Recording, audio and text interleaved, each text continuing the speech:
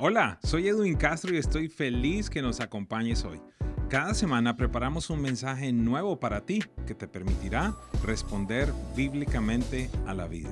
Síguenos en las redes sociales @presenciaviva y visita nuestra página web presenciaviva.com. Es mi oración que este mensaje bendiga tu vida y te dé herramientas para crecer en tu relación con Dios. Estoy tan emocionado con la palabra que Dios nos va a compartir en este día. Estamos empezando una nueva serie. Les damos la bienvenida a las personas que están allí también a través del internet. Pido a Dios que su espíritu, como tantas veces lo atestiguamos, las personas nos escriben diciéndonos la presencia de Dios es tan evidente aquí donde estoy, que me siento abrumado por lo que Dios está haciendo. Pido que este sea un día como ese, que el Espíritu de Dios esté allí con ustedes y sobre cada persona que está en este lugar. Estamos empezando una serie muy importante. Quiero anunciarle a aquellos que llevan muchos años en la iglesia, aún no has terminado de conocer a Dios. Hay mucho más para conocer, ¿ok? Voy a repetirlo para que de pronto si alguien no me escuchó, lo comprenda. Sí, le estoy diciendo a eso. Aún no has terminado de conocer a Dios. Con mucho respeto, por muy inteligente que tú seas, por muy inteligente que yo sea, nuestra mente es una mente finita, es limitada, y la grandeza de nuestro Dios va a ser imposible que la podamos resumir de ciertas formas, de ciertas maneras, y por eso se hace necesario una serie como esta en la que le pedimos a Dios: permítenos conocerte de una mejor manera, permítenos conocerte más aún. Fue la oración constante de un hombre como el apóstol Pablo, que pudiéramos decir, imagínense, no sé si aquí alguno ha ido al cielo y ha visto las revelaciones de Dios y Dios le ha mostrado todas esas cosas. A pesar de todo lo que el apóstol Pablo pudo ver, pudo conocer, durante toda su vida estuvo diciéndole: permíteme conocerte mejor. ¿Qué le parece si oramos en este día y le pedimos eso a nuestro buen Dios, que le podamos conocer aún más? ¿Me acompañan? Bueno, y antes de orar, le doy gracias a Dios también. Otra vez está por acá mi papi, estuvo 20 días en el hospital, pero ahí está fuerte, pa, te amo, gracias. Gracias por sus oraciones. A los colombianos se lo digo otra vez, los de los otros países no me entenderán, pero ¿cuántos colombianos hay? Por acá, levante la mano un momentito. No quiero excluir a los otros, pero es que mi papá me dice, esto es varilla boyacense, me dice él. Es una región de Colombia donde hay campesinos fuertes, y él entonces dice, esta es varilla boyacense, aquí hay todavía mucho tiempo, así que le doy gracias a Dios por eso. Oremos y pidámosle a Dios que nos dé espíritu de revelación en este día. No lo quiero decir de manera ligera, pero es posible que esta sea una de las enseñanzas que más impacten tu vida para siempre. Lo ha sucedido conmigo, y le pido a Dios que hoy Él haga algo poderoso en medio de nosotros. Padre, gracias. Como bien lo decía Katy, Señor, este año ha empezado de una manera impresionante. El nivel de presencia, Señor, en nuestras reuniones, el nivel de revelación, el nivel de consagración es indescriptible. Te pido que hoy, por favor, Señor, continúes haciendo aún mucho más profundo lo que vienes haciendo. Guíanos, acompáñanos y permítenos ver un poquitito más, un destello más de quién eres tú. Te damos gracias y bendecimos tu nombre. Amén. Muy bien, nuestra serie, Conociendo a Dios. Quiero plantearles que hay una manera que nos puede ayudar a acercarnos a conocer a Dios. La Biblia claramente lo indica. Y obviamente, cuando yo les mencione esa forma, algunos de nosotros pensaremos según nuestras opiniones, según nuestra experiencia, según nuestras condiciones, nuestros dolores. ¿Por qué razón? Porque si lo hablamos rápidamente, cuando les mencione el término, algunos dirán, no, esto no es posible. Pero permítame en las próximas semanas desarrollar esta serie y usted comprenderá por qué le digo que la mejor manera de conocer a Dios es por medio del temor que podemos tenerle. 2 personas por allá dijeron amén. ¿Por qué? Porque cuando hablamos de temor, usualmente lo igualamos con miedo. En algunos casos pánico, en algunos casos terror. La próxima semana voy a estar hablando de la diferencia del temor como sentimiento, el temor como una opresión demoníaca y el temor de Dios que todos estamos llamados a tener. Son 3 cosas totalmente diferentes. Y desde ahora te digo que el temor de Dios, antes que causarnos daño, nos causa bien, nos preserva. Pero por eso es importante presentarlo de una manera correcta. Lo que Dios me habló en este tiempo y específicamente para el día de hoy fue utilizar la vida de un hombre que posiblemente alcanzó y superó tus más grandes sueños. Este hombre logró todo lo que posiblemente tú sueñas, deseas, anhelas, por lo que te esfuerzas, por lo que trabajas. Y pidiéndole al Espíritu Santo que tengamos la sabiduría para aprender de los desaciertos y de las virtudes que este hombre tuvo, de los momentos en los que se alejó y en los momentos en los que se acercó a Dios. ¿Qué podemos aprender? Y sobre todas las cosas, ¿cuál es el final de su vida y los consejos más importantes que a mi manera de ver nos dejan?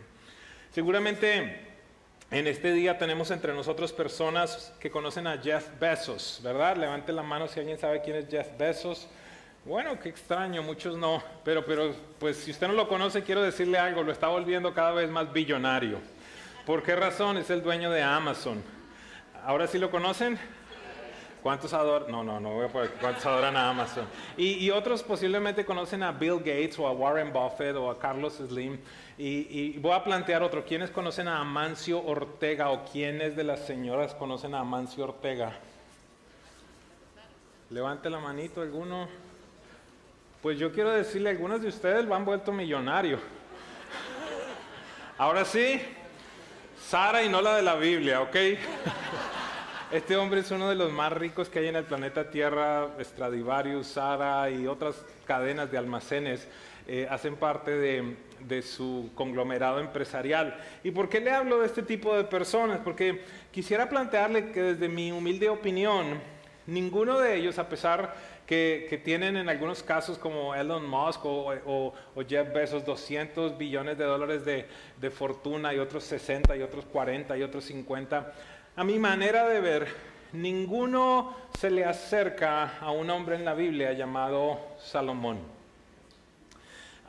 Posiblemente en este auditorio hay personas que no conocen a Salomón, no me extraña. ¿Por qué razón? Porque evidentemente su historia está en la palabra de Dios, aunque evidentemente también existe relatos históricos, es un personaje real.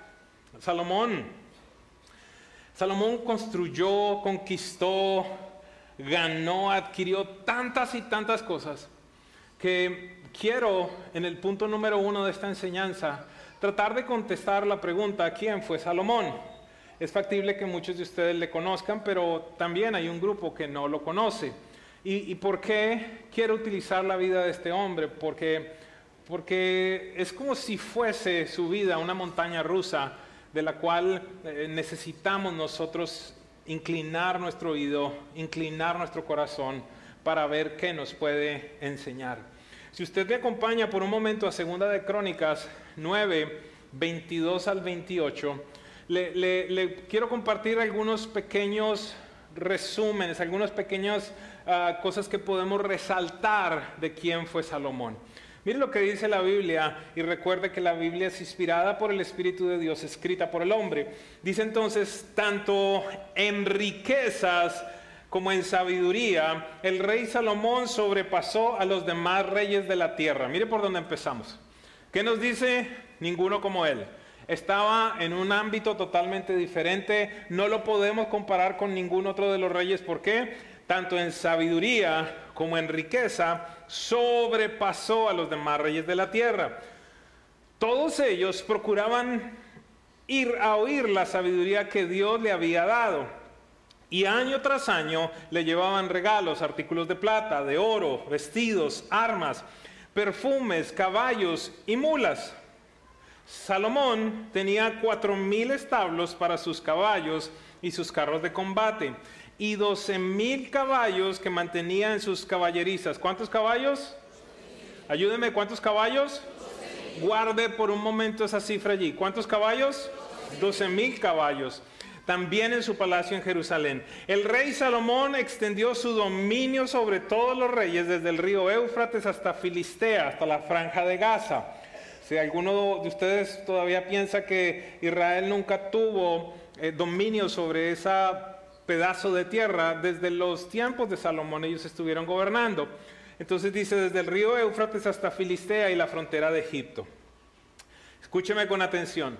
Hizo que en Jerusalén la plata fuera tan común y corriente como las piedras.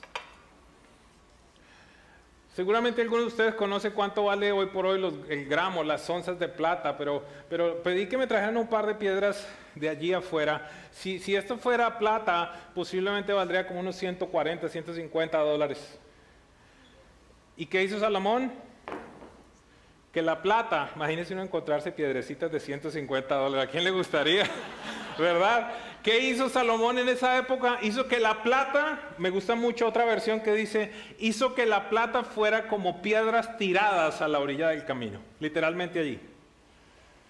Quiero tratar por medio de la obra del Espíritu Santo que dimensionemos de quién estamos hablando. ¿Cuántos caballos? 12,000. Gracias, están allí. Y el cedro tan abundante como las higueras de la llanura, no sé, aquellos que tienen un poquito más de años, aquellos que vivieron en Venezuela, Colombia, Ecuador, ¿se acuerdan a nuestros abuelitos, a nuestros papás diciendo, esa cama es de cedro? Se ríen los más viejos, mira, los jóvenes no tienen ni idea, solo conocen el aglomerado. Resulta que en nuestros países habían unas camas que el bisabuelo, el abuelo, la mamá, todo el mundo dormía en esa cama, ¿por qué? Porque no se acababa. Cedro, madera muy fina. ¿Qué dice la Biblia? Que Salomón hizo que fuera como la hierba. Estamos dimensionando de quién estamos hablando. Verso 28. Sus caballos eran importados de Egipto. ¿De dónde eran importados? ¿Cuántos caballos? Súper, gracias. Y de otros países. Así que la Biblia nos da información muy importante. No tan solo en Crónicas, sino en Reyes. Este libro de Crónicas nos menciona entonces 12,000 caballos importados de Egipto. También nos dice respecto a las piedras, ya se las mostré, tiradas a la orilla del camino, así era tratada la plata. Adicionalmente, algunos de ustedes saben, me gustan los números. Adicionalmente, solamente por impuestos de comercio, Salomón recibía anualmente 22,000 kilogramos de oro. 22,000 kilogramos de oro. ¿De qué estoy hablando? Aproximadamente unas 48,000 libras. Y si vamos a las matemáticas, una persona promedio pesa 180 libras. Algunos dirán, wow, estoy por encima del promedio. No importa, ahí no vale que entremos por allí. 270 personas juntas pesan 48,000 libras. Y eso era lo que Salomón recibía en oro cada año por el comercio. No le estoy hablando de todas las otras fuentes de ingresos, solamente por el impuesto del comercio. Si lo llevamos a dólares, que tal vez a algunos de ustedes les interesaría saber más eso, solamente por ese concepto estaría recibiendo con el precio actual del dólar 1.3 billones de dólares. Más o menos lo mismo que recibimos de bono de Navidad o de... ¿Estamos claros? Permítame contarle qué más logró Salomón. Salomón, conocido por su sabiduría, evidentemente. No existió otra persona en el libro precioso de la Biblia a la cual Dios se le haya presentado a decirle, pídeme lo que tú quieras que yo te lo voy a conceder. La respuesta de Salomón fue, dame sabiduría. Dice la Biblia que no existió otro, ni existió más adelante, ni después de él otro tan sabio como Salomón. Adicionalmente, a Salomón le debemos las construcciones importantes, tan importantes como su propio palacio, pero sobre todo, lo más importante, el famoso templo de Salomón. Aunque no es el mismo, el lugar en el cual oran los judíos, ese pedazo de construcción llamada el Muro de los Lamentos o the Western Wall, como le dicen ahora, son los vestigios de ese templo que años atrás había construido Salomón y fue reconstruido más adelante. Es extremadamente importante. Aún tenemos que referenciar a Salomón en el momento en el que pensamos en Jerusalén. ¿Qué pudiera hablar del comercio y la prosperidad que Israel tuvo? Estableció rutas de comercio internacional. Dice la Biblia que había entonces comercio de oro, de plata, de marfil, animales, perfumes, madera, nuevas carreteras se hicieron. Verdaderamente este fue un hombre que expandió en su tiempo, en su reinado, todo el proceso económico. ¿Qué pudiéramos hablar del arte y la literatura? Hasta hoy mucha gente vive y dicta la manera de comportarse en su moral por lo que dice el libro de los Proverbios. Algunos ni siquiera saben qué son los proverbios, pero aún así escucharon en la antigüedad cierto tipo de declaraciones, frases, y aunque no saben que nacieron en Salomón, viven por ellas. Nos deja saber el libro de Primera de Reyes, capítulo 4, verso 32, que Salomón escribió 3,000 proverbios y 5,000 cantares. Tenemos ese testimonio claro del libro de Proverbios, de Eclesiastés y el cantar de los cantares. Hombres impresionantes se han dedicado a estudiar su Biblia y a escribir libros para saber qué tenemos que hacer. Y no estoy hablando de nadie en particular, pero si no han comprado El secreto de Salomón, cómprenlo, que es un buen libro. Algún día me puse a ver cómo Salomón le dice a uno, mire, si hace esto, si hace esto, si hace esto, va a terminar en pobreza. Por otro lado dice, si hace esto, si hace esto, si hace esto, va a terminar en riqueza. Y ese es el compendio del libro que existe allí que se llama El secreto de Salomón. Pero han sido muchísimos, estoy obviamente bromeando, pero han sido muchísimos los hombres, las mujeres que han llegado a encontrar tanta sabiduría en sus escritos que ha valido la pena escribir libros, predicar, hablar sobre este hombre. El reino de Israel, como en ninguna otra época, disfrutó de paz y estabilidad. El reino del padre de Salomón, David, fue un reino de guerra, de conquista, de sangre. Por esa razón, Dios mismo le dijo a David, has derramado mucha sangre, por tal razón tú no me construirás casa, será tu hijo el que me la construya. Fama, reconocimiento. Posiblemente los que han leído la Biblia recordarán uno de muchos casos en el cual la reina de Saba viajó miles de millas con perfumes, con oro, con regalos, para ir a escuchar simplemente a Salomón. Se sorprendió ella al entrar al templo, al entrar al palacio, y simplemente con la manera como estaban vestidos los siervos de Salomón, y al ver la belleza del templo y la belleza del palacio, no pudo decir otra cosa de, se ve que tu Dios es grande. No me habían contado ni la mitad no la conocía, ni siquiera se asemejaba lo que la gente hablaba de ti a lo que estoy escuchando. Dichosos los que te pueden escuchar. Dice la Biblia que nunca hubo tantos perfumes como los que la reina de Saba le trajo a Salomón. Pero posiblemente en la influencia espiritual, Salomón los marcó, y nuevamente hago referencia al templo. Construir el templo, la casa para Dios. Construir un lugar donde Él mismo, cuando lo está dedicando, dice, Señor, los cielos no te pueden contener, pero sin embargo estamos edificando una casa para que tú vengas a habitar en ella. Rápidamente muchos de nosotros pudiéramos pensar, Salomón vivió una vida inigualable. Esto puede ser mi anhelo, esto desearía vivirlo. Seguramente no hubo problemas, seguramente Salomón lo vivió de una mejor forma de lo que nosotros mismos podemos anhelar. Pero al acercarme al punto número 2, quisiera tratar de plantearte una pregunta. ¿Qué sucedió con Salomón? ¿Y por qué te digo esto? Porque si continuamos leyendo lo que él mismo escribió, pareciera que hacia el momento en el que él escribe el libro de Eclesiastés, Salomón ha entrado en una etapa oscura, en una etapa lúgubre, en una etapa depresiva y triste de su vida. Encontramos a un hombre que pareciera que nos dice que la vida no tiene sentido. Duda de absolutamente todo lo que ha alcanzado. Se cuestiona si vale la pena o no vale la pena. Y en algunos instantes inclusive dice que Dios nos ha castigado al dejarnos venir a la tierra. ¿Qué sucedió con este hombre? Por favor, entiende algo. Este hombre obtuvo todo lo que tú posiblemente estás persiguiendo, lo que yo posiblemente estoy persiguiendo. En unos momentos leeremos cada una de las cosas que alcanzó. Y por favor te pido, inclina tu corazón en este día para aprender de los errores de alguien que nos puede enseñar en este día lecciones totalmente importantes. Eclesiastés 1, voy a leer algunos versos para no extenderme mucho, pero en el capítulo 1, Salomón nos dice esto, hablando de sí mismo. Estas son las palabras del maestro, hijo del rey David y gobernante de Jerusalén. Hace una presentación muy clara, hace una referencia al rey más grandioso y conocido que ha tenido Israel, al rey David. Dice, yo soy el maestro, el hijo de este rey.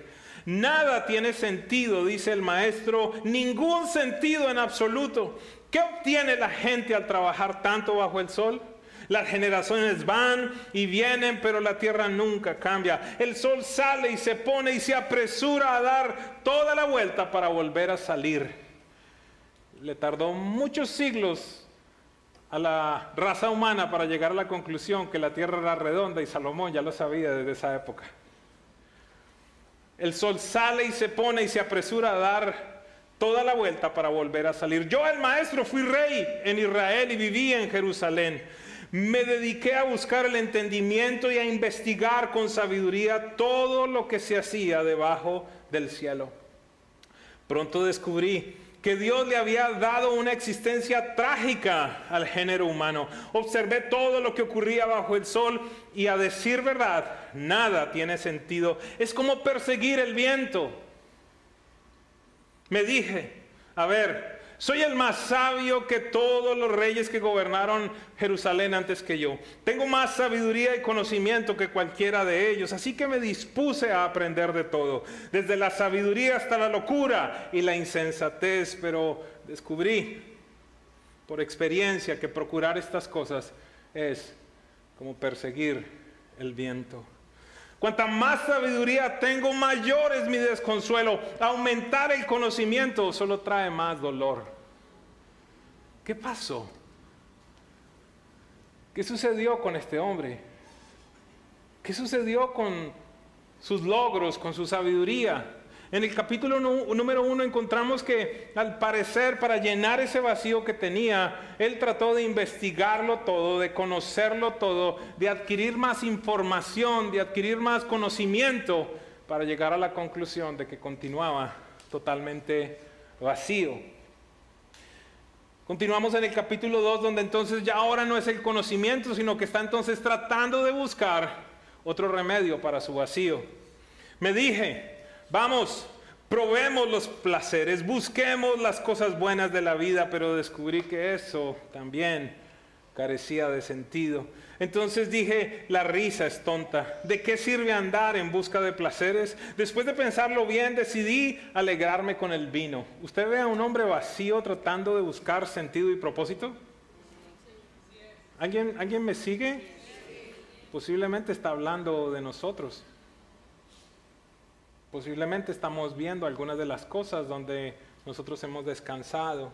Mientras seguía buscando sabiduría, me aferré a la insensatez, así que traté de experimentar la única felicidad que la mayoría de la gente encuentra en su corto plazo por este mundo. También traté de encontrar sentido a la vida edificándome enormes mansiones y plantando hermosos viñedos. Hice jardines, parques y los llené con toda clase de árboles frutales. Construí represas para juntar agua con la cual regar todos mis huertos florecientes. Compré esclavos, esclavas y otros nacieron en mi propiedad. También tuve enormes manadas y rebaños, más que cualquiera de los reyes que vivieron en Jerusalén antes que yo. Junté grandes cantidades de plata y de oro, el tesoro de muchos reyes y provincias. Contraté cantores estupendos, tanto hombres como mujeres, y tuve muchas concubinas hermosas. Tuve todo lo que un hombre puede desear. Perdóneme, ¿qué tuvo Salomón? Todo todo lo que un hombre, una mujer puede desear. ¿Qué es todo? De modo que me hice más poderoso que todos los que vivieron en Jerusalén antes que yo. Mi sabiduría nunca me falló. Todo lo que quise lo hice mío. No me negué ningún placer. Hasta descubrí que me daba gran satisfacción trabajar mucho, la recompensa de toda mi labor. Pero al observar todo lo que había logrado con tanto esfuerzo, vi que nada tenía sentido, era como perseguir el viento.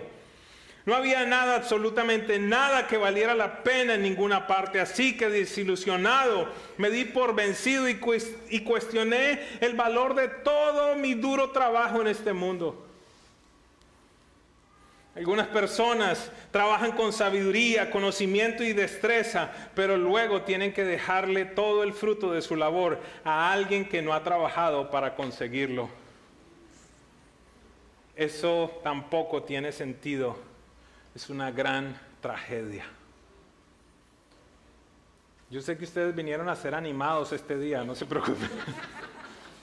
Lo que quiero es que podamos palpar, experimentar el vacío que da el adquirirlo todo, el conocerlo todo, el probarlo todo, el no negarle nada a los ojos, el experimentar absolutamente todo faltando algo.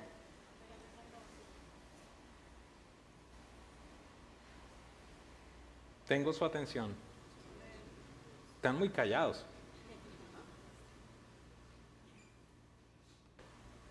No me negué nada. No le negué nada a mis ojos. Todo cuanto quise lo hice.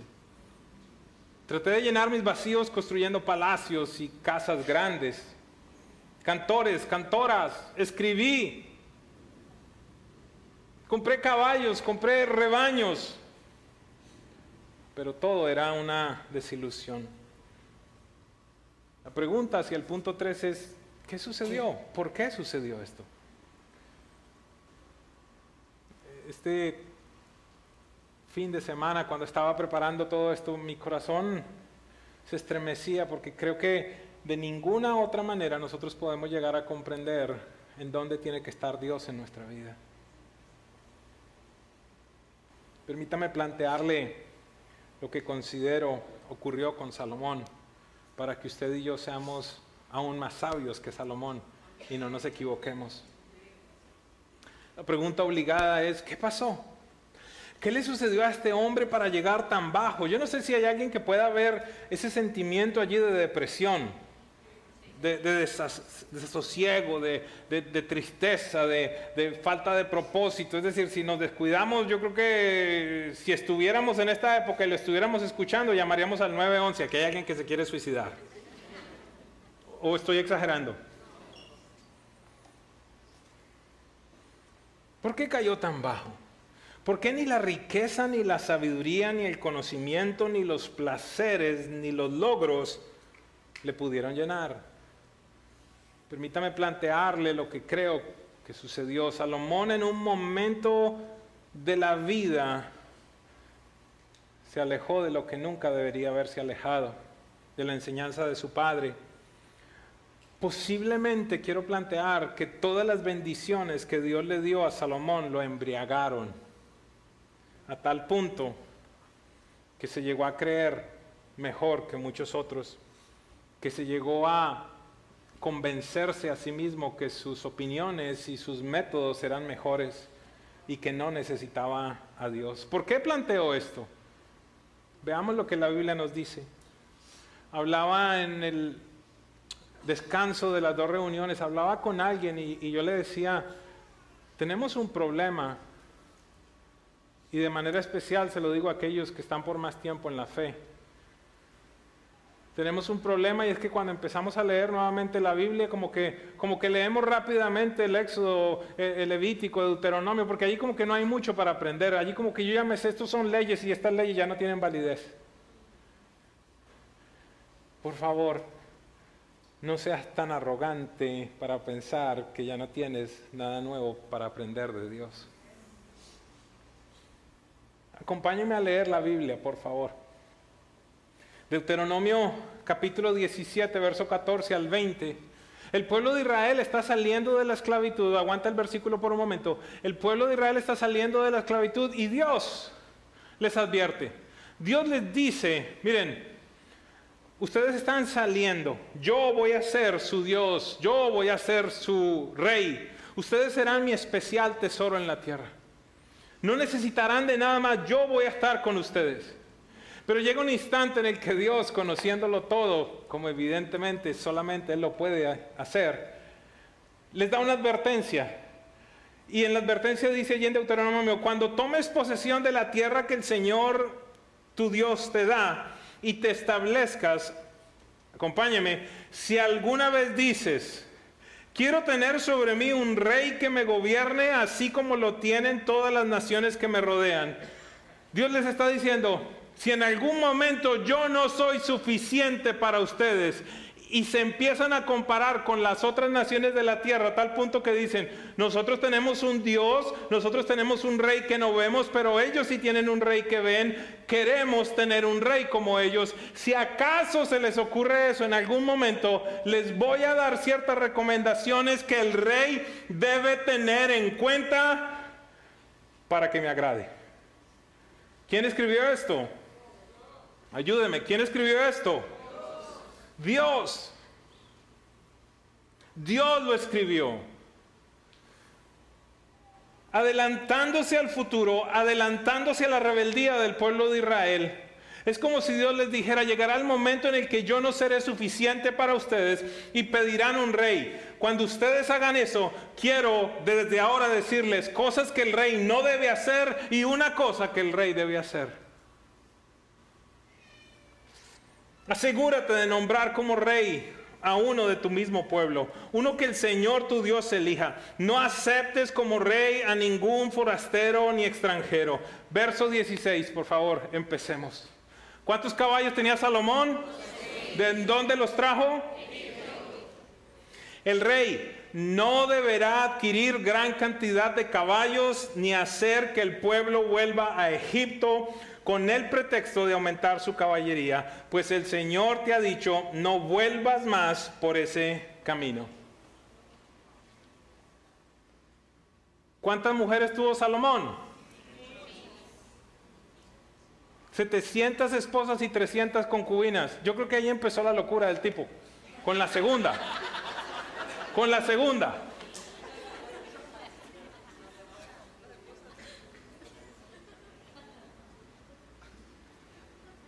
¿Se imagina salir a comprar ropa con 1000 mujeres? 3 horas, se prueban 34 cosas y no me gusta nada.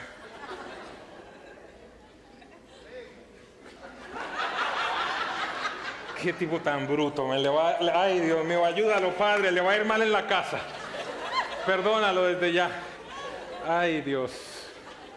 Aprende de Salomón. No, mejor dicho, quedémonos callados. 1000, ojo. No tomará para sí, escúchenme con mucha atención, no tomará para sí muchas mujeres, no sea que se extravíe su corazón. Tenga eso allí en mente por un instante. Ni tampoco acumulará enormes cantidades de oro y plata. O sea, pareciera que Salomón dijo, ok, esto es lo que Dios dice que no tengo que hacer, pues voy a hacerlo. ¿Dónde quedó la sabiduría? ¿Ustedes piensan que es coincidencia que esto esté escrito?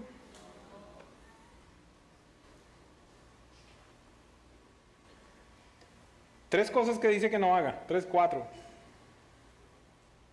No muchos caballos, no Egipto, no mujeres, no oro ni plata. Pero hay algo que el rey tiene que hacer, Dios les dice.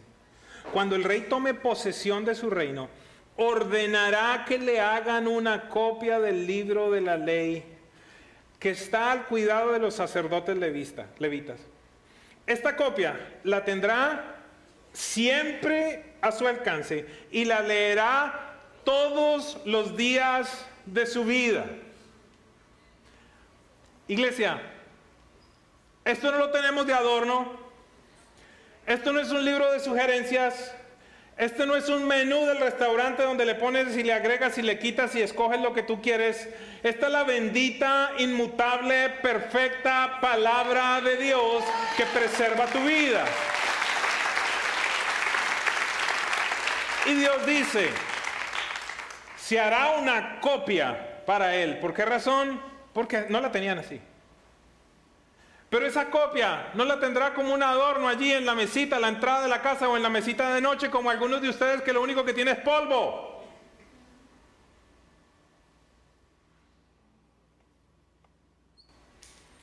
Esta copia la tendrá siempre a su alcance y la leerá todos los días de su vida. ¿Para qué? ¿Qué hace que tú leas la palabra de Dios y la tengas cerca a tu corazón? ¿Qué hace? Así aprenderá a temer al Señor su Dios.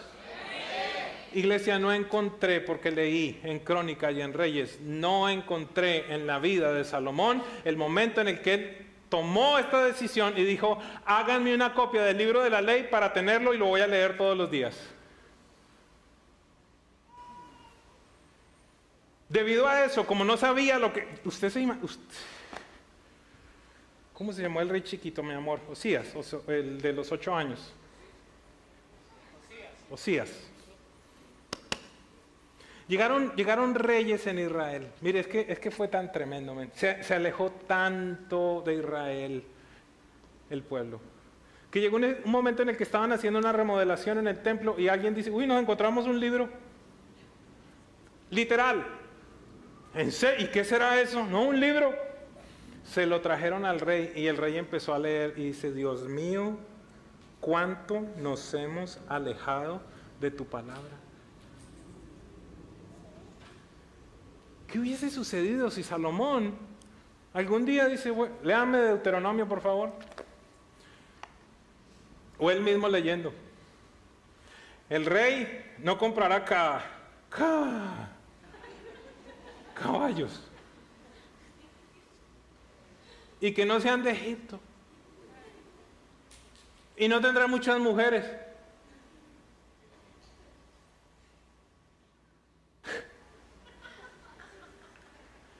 Pero como tú no lees la Biblia, entonces no has leído donde dice, no serás chismoso. No robarás. No fornicarás. No te aprovecharás de la confianza que te dan.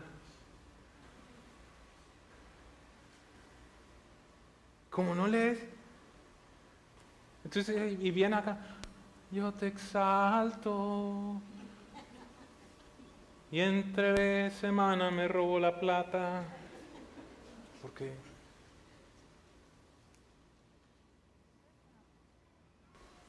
Ustedes sienten que Dios está en este lugar, en este momento, de una manera especial, ¿verdad?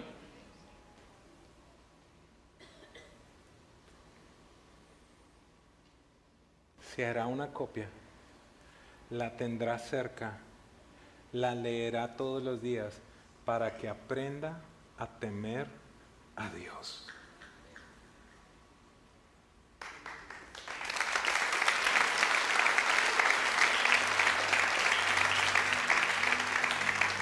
Así, aprenderá a temer al Señor su Dios, cumplirá fielmente todas las palabras de esta ley y sus preceptos, no se creerá superior a sus hermanos, ni se apartará de la ley en el más mínimo detalle. Es decir, si alguien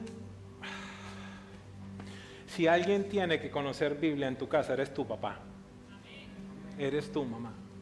Si alguien tiene que conocer Biblia, eres tu jefe, eres tu dueño. Porque necesitas levantar negocios piadosos, dignos del rey. No con tus estrategias humanas simplemente. ¡Salomón falló!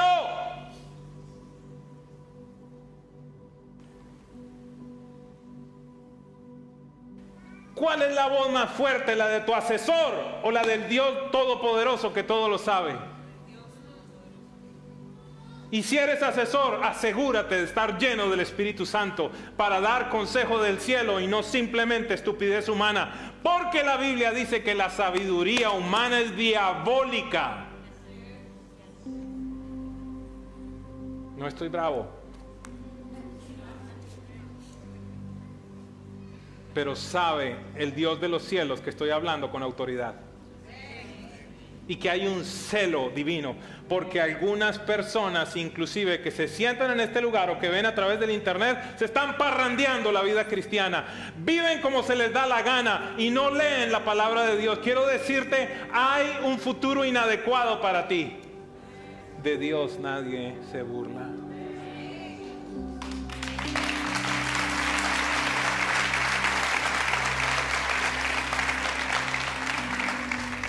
Permítame leerlo nuevamente. Esta copia mire, volvamos. Cuando el rey tome posesión de su reino, es decir, lo primerito que tiene que hacer.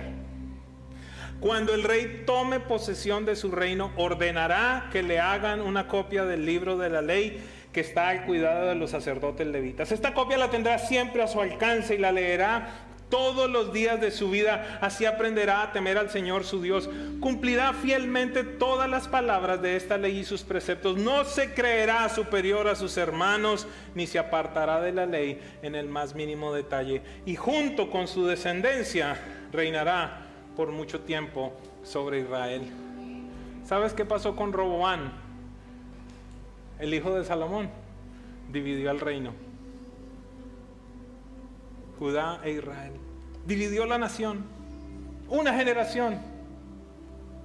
Dios le había prometido a David, dijo, en tanto tu descendencia esté cerca de mi corazón y cumpla mis preceptos, te juro que siempre habrá un descendiente tuyo en el trono. Claramente vemos que el pecado de Salomón fue desviar su corazón y desobedecer la ley de Dios. Mire lo que dice Primera de Reyes 11, 1 al 4, y vamos cerrando en esta mañana. Ahora bien, el rey Salomón amó a muchas mujeres extranjeras. Qué curiosidad, la Biblia les dice, desde siempre Dios les dijo, no se van a casar con las extranjeras. Amó a muchas mujeres extranjeras, además, escúcheme esto, además de la hija del faraón. Faraón, para aquellos que no saben, el rey de Egipto. Y Dios le había dicho, no vuelvas a llevar a mi pueblo a Egipto. No compres caballos.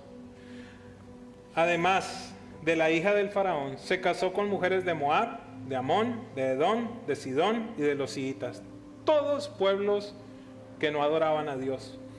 El Señor había instruido claramente a los israelitas cuando les dijo, no se casen con ellas porque les desviarán el corazón hacia sus dioses. Sin embargo, Salomón se empecinó en amarlas. Dijo, yo tengo un mejor camino. Eso es como cuando uno está dando una consejería y que la gente le dice a uno, sí, yo sé lo que la Biblia dice, pero vete. Si ya sabes lo que la Biblia dice y todavía sigues haciendo lo que se te da la gana, ¿para qué me haces perder tiempo?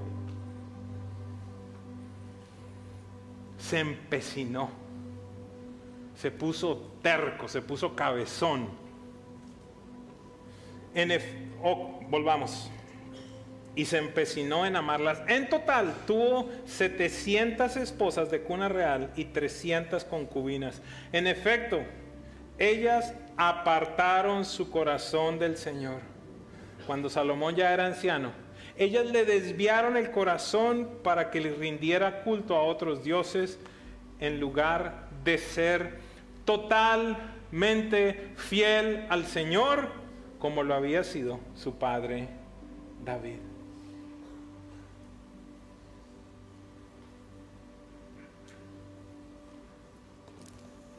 Léela, medita en ella, estúdiala, incorpórala a tu vida y por favor no digas, yo sé lo que la Biblia dice, pero.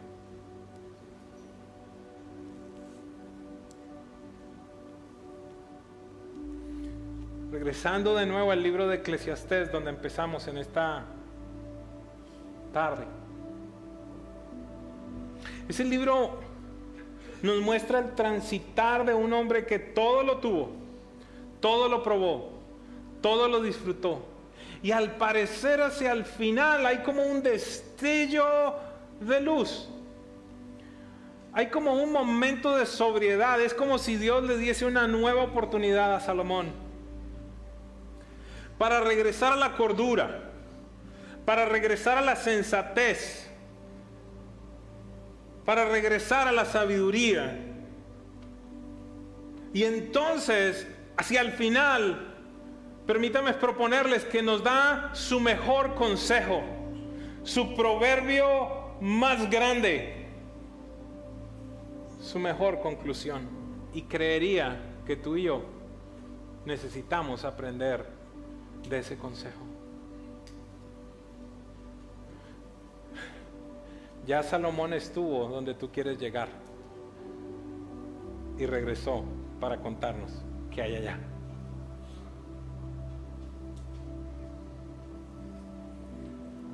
El libro de Eclesiastés, al final del capítulo 12, tiene 12 capítulos. Los dos versículos finales, versículo 13 y versículo 14, no lo pongas allí, quiero que me vean acá. Es más, esos versículos le tienen el subtítulo allí, la conclusión. ¿Cómo se llama? Verso 13.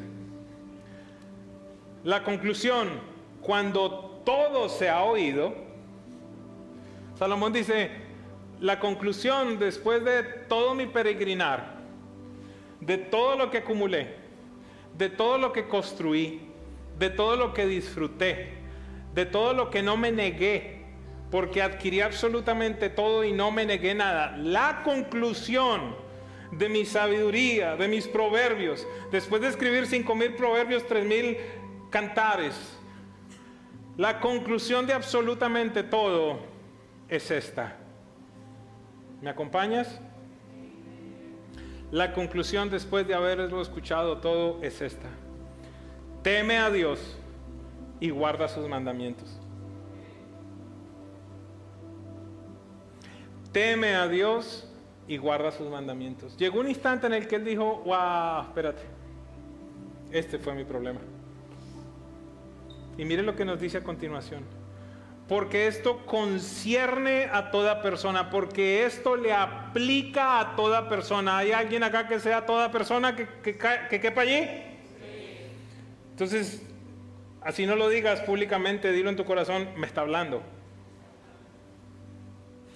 La conclusión, cuando todo se ha oído, es esta: teme a Dios y guarda sus mandamientos, porque esto concierne a toda persona. Porque Dios traerá toda obra a juicio, junto con todo lo oculto, sea bueno o sea malo.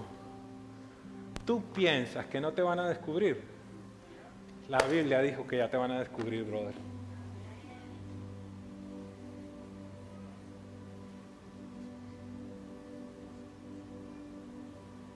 ¿Cómo vamos en contra de lo que Dios ya dijo? Deja de tomarle el pelo a Dios, porque no eres más sabio que Dios. Y posiblemente para algunos en este lugar será una maldición lo que digo, pero no es una maldición, sabe Dios que no lo es. Padre, pido que todo lo oculto en la vida de cualquier persona de presencia viva salga a la luz en el tiempo por venir, para que lleguen más cerca de tu corazón. No te estoy maldiciendo. No te estoy maldiciendo. Es una bendición. Vivir con cosas ocultas en tu vida te carga, te consume, no te deja avanzar, vives en condenación, te aleja de Dios, te hace sentir culpable. Satanás tiene autoridad sobre tu vida porque siempre está diciendo, ay, mire, y usted allá levantando las manos y mire lo que está haciendo acá a escondidas. La conclusión: teme a Dios y obedece sus mandamientos, porque esto concierne a todo ser humano. Porque Dios traerá toda obra, buena o mala, a la luz y nos juzgará por lo que hemos hecho. Ponte en pie, por favor.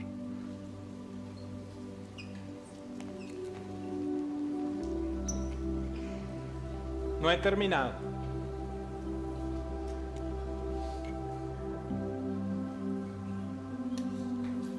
prefiero decirlo de esta manera: Dios no ha terminado en este día. Yo estoy simplemente comunicando. Siento que es irrespetuoso que en el momento en el que digo pónganse en pie, se empiezan a salir. Pareciera que no es importante lo que viene. Pareciera que ya sabes cómo se termina la prédica.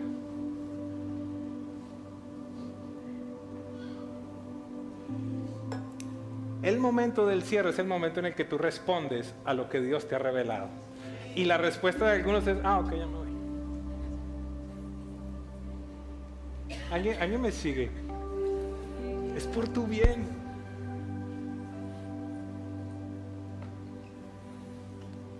Jesús, porque ¿cómo no voy a hablar de Jesús? Jesús continúa, como siempre, diciendo Juan 15: como el Padre me ha amado, así ya también yo los he amado, permanezcan en mi amor. Si guardan mis mandamientos, permanecerán en mi amor, así como yo he guardado los mandamientos de mi Padre y permanezco en su amor.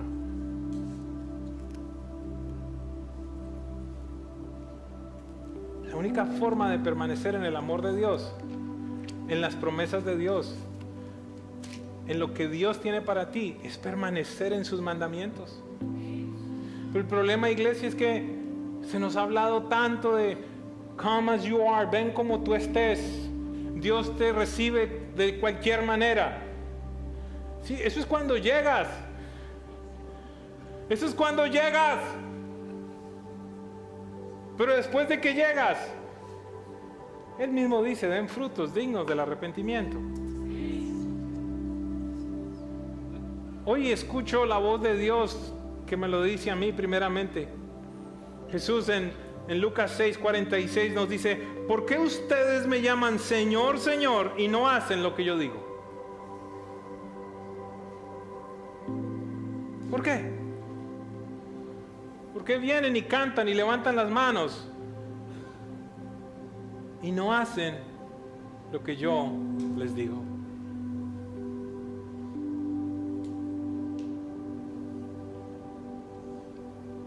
En las semanas por venir creceremos en el conocimiento de Dios. Por favor, entiéndeme, cuando pido a Dios que lo oculto salga de tu vida, vas a ser libre.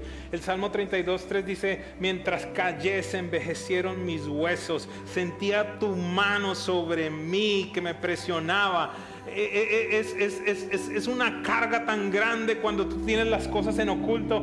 Pero dice el salmista: pero te confesé mi pecado y me perdonaste. Algunos de ustedes están cargando algo que es unbearable, ya no lo pueden continuar cargando. Es más difícil mantener una mentira que sostener la verdad, porque te lleva a la siguiente mentira, y a la siguiente mentira, y a la siguiente mentira. Que el Dios de los cielos te libere, que vivas en luz, porque allí está el respaldo de Dios.